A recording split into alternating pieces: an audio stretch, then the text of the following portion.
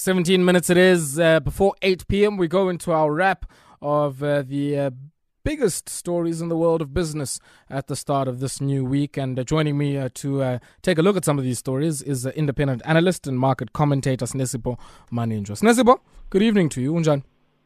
I'm good, and you? I'm good, man. Good, and you? How are you today? I'm good, Sinesipho. No, I guess maybe not so good a start to the week, but we can offline that one. That being said, Sinesipho, HSBC set to cut thousands of jobs here across their operations globally. And I guess, it was only a matter of time before they realized that much of the returns are in Asia, and yet they were very personnel heavy in Europe. It's basically par for the course. Remember, banks, people forget the business model of banks is banks are facilitators of transactions. So if the underlying economy is not growing, top line, banks don't make money. And also one of the biggest issues is that, as you know, the salaries are higher in Europe. So that is a cost decision where it was cheaper in Asia. And, when you look at this, I guess also in the context of much lower interest rates across the entire globe, but more notably in the US and I would venture to say in other parts of the world as well, and some of the geopolitical risks. You think about Hong Kong, you think about that trade impasse between China and Beijing. That surely should muddy the waters somewhat in the world of global banking. Yes, it does. Because remember, the whole crisis, one of the biggest, besides the fact that low interest rates, because remember, banks make money on margin. Lower interest rates means you lower margin. Furthermore, add to not corporates not investing and not borrowing because, things are tough. Tough. So it's quite challenging for them to actually grow. And the cost base, it really falls down because the CEO even says our cost base was too high. And this is on, so HSBC was coming. So it was, remember, the Deutsche, you had Standard Chartered, Goldman Sachs, all of them, same problem. And when you look at, the kind of animal that's going to emerge on the other side of some of these shifts, what is that going to look like, especially in light of, of the new brooms coming in there, a new CEO recently appointed?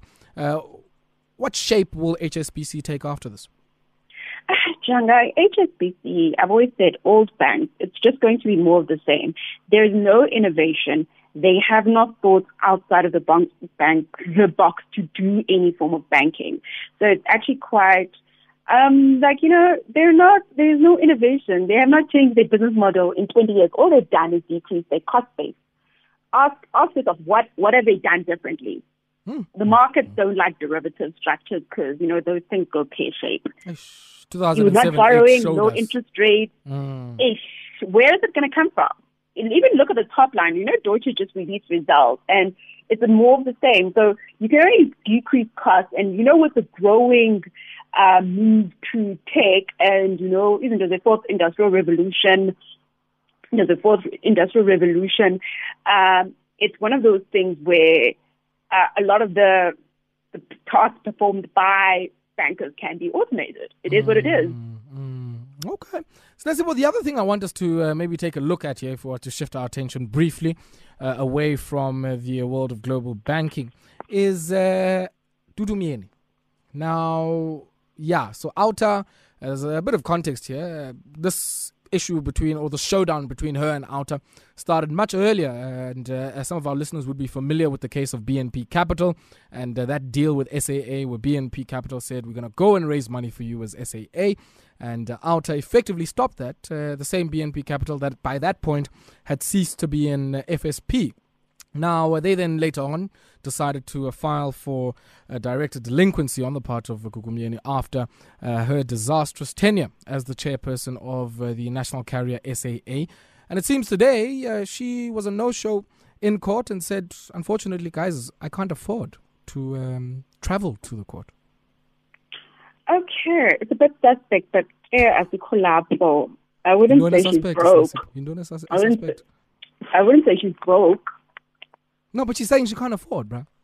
Like, on what basis can we contest that? We don't know her finances. I know, and yet I wouldn't. But dude, though, was sitting young. Like, how much was her salary? This woman was not poor.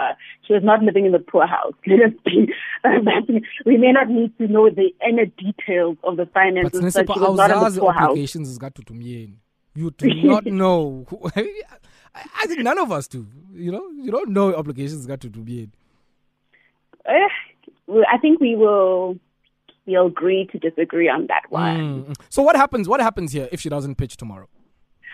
From what I understand, they're going to declare her delinquent in absentia, because that's what they did with the former PIC directors.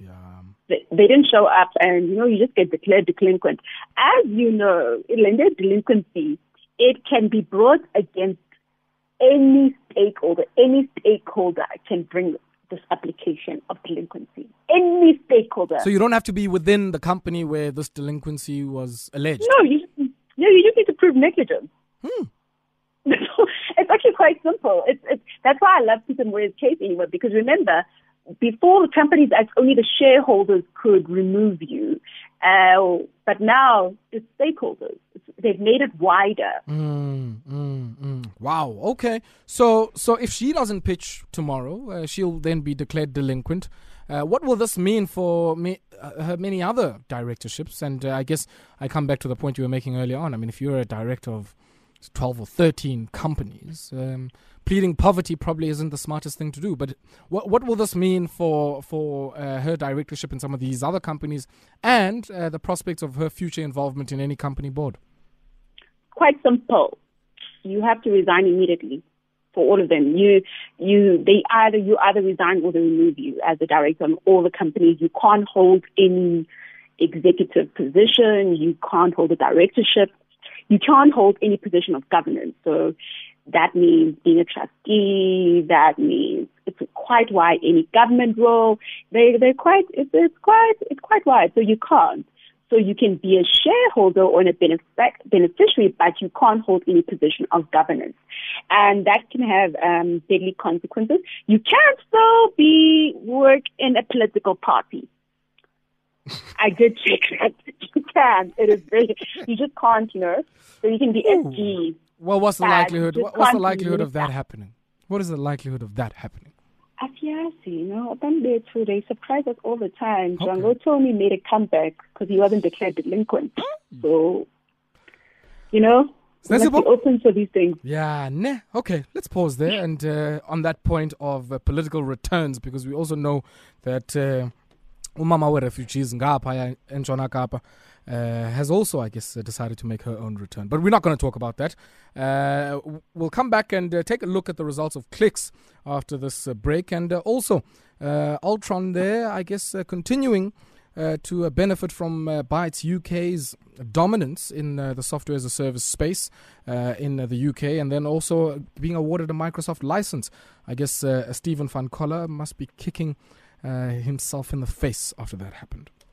7 minutes it is before 8 p.m. We continue with our wrap of the top business stories at the start of this new week, and I'm joined by independent analyst and market commentator Sinesipho Maninjwa for this conversation. Sinesipho, Altron gets Microsoft license. It's probably one of the most synergistic plays that have happened this year for them, in light of the fact of their involvement in Bytes UK, which is one of the largest licensees for Microsoft products in the United Kingdom.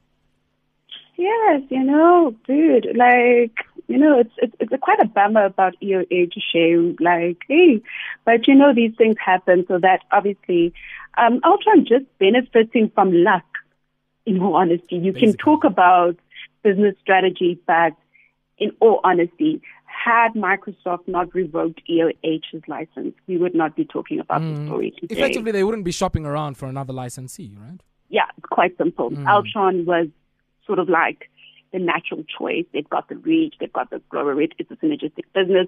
It fits within their timeline. They don't have any state capture drama.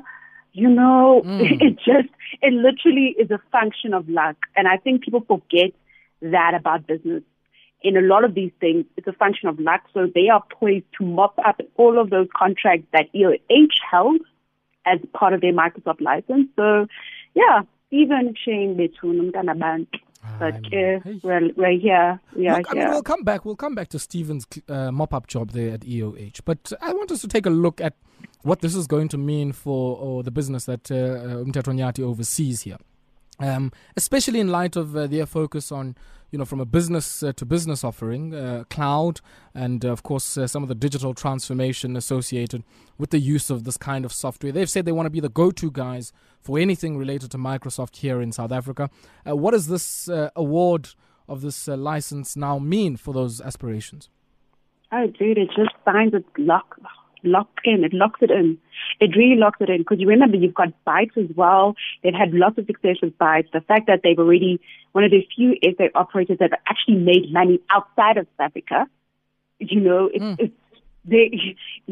just sets them up, not just only from a South African perspective. It puts you up as a sub-Saharan Africa. Because even if you look at where Microsoft business is actually going towards, they have identified the African continent as a growth node, because of the fact that we have very little access. It's easy to entrench yourself and become the dominant. You sort of have a natural monopoly. And you sort of ingrain yourself. So you've got to look at, like I said, it literally, for me, they were going to stop wiping up all those EOH contracts, because it now makes better sense. Because one of the biggest issues with EOH is that EOH is not was sort of like a B2B reseller. It is not a technology creator. So they're trying to, from my understanding, that part of their new strategy was trying to.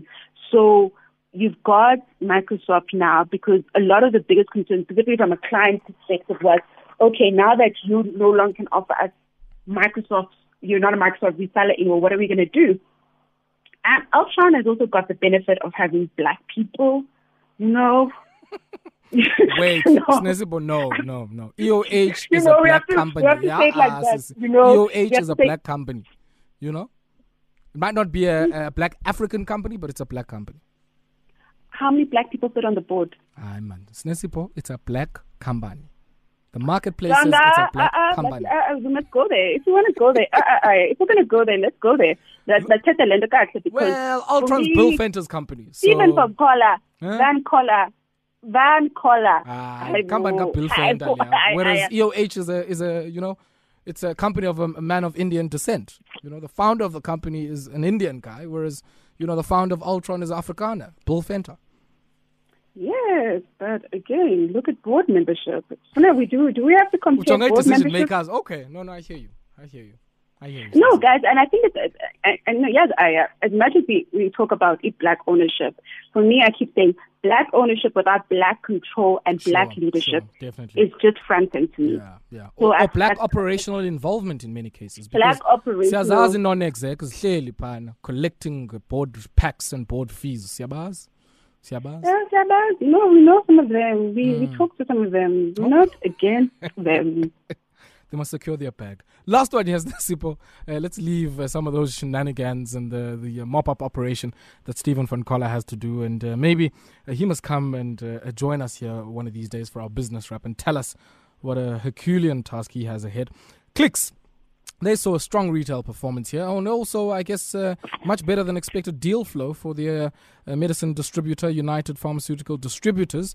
And also, better than expected showing for Musica. Now, many of us might not be buying CDs, but it seems that many of us are going back to those long play records. I remember also, that's actually not like a proper assessment, because remember, Musica did decrease their presence, or they have shut down theaters. So it's more to do with cost containment and right sizing of operations, specifically with Musica. The interesting one is the pharmaceutical distributor. That's where the growth actually comes from.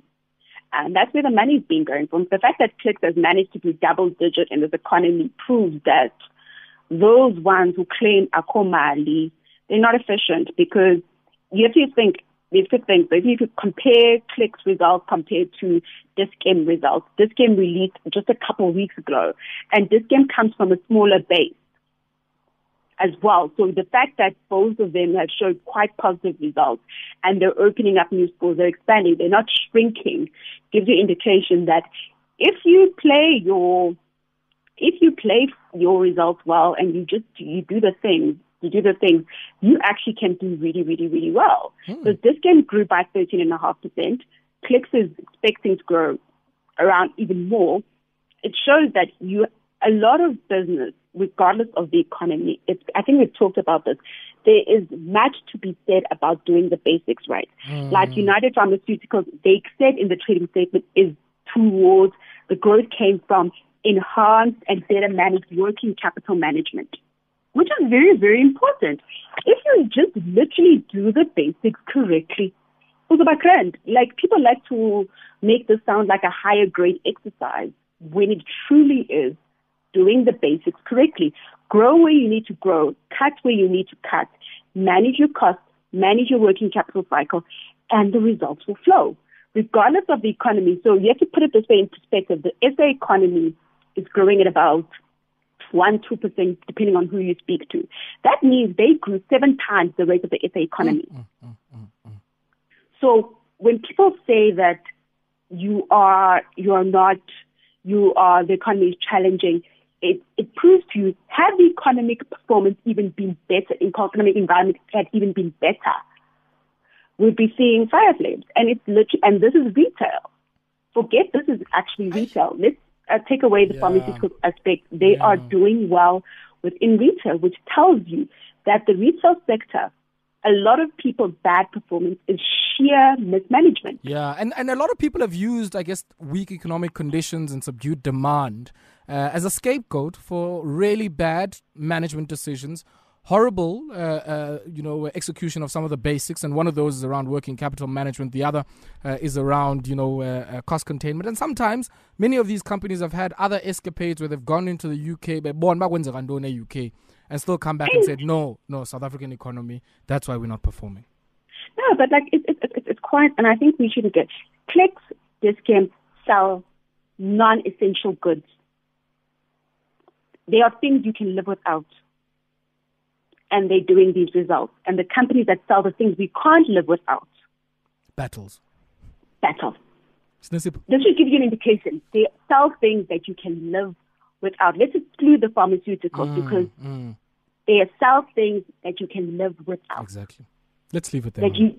Let's leave it there. Leave it there. I think Maskab say more, because I think that's a perfect way to end it off. Always a pleasure catching up with you, Sinesipho Maninjwa. And until next week, that there is Sinesipho Maninjwa, market commentator and independent analyst, speaking to us this evening as a part of our business wrap.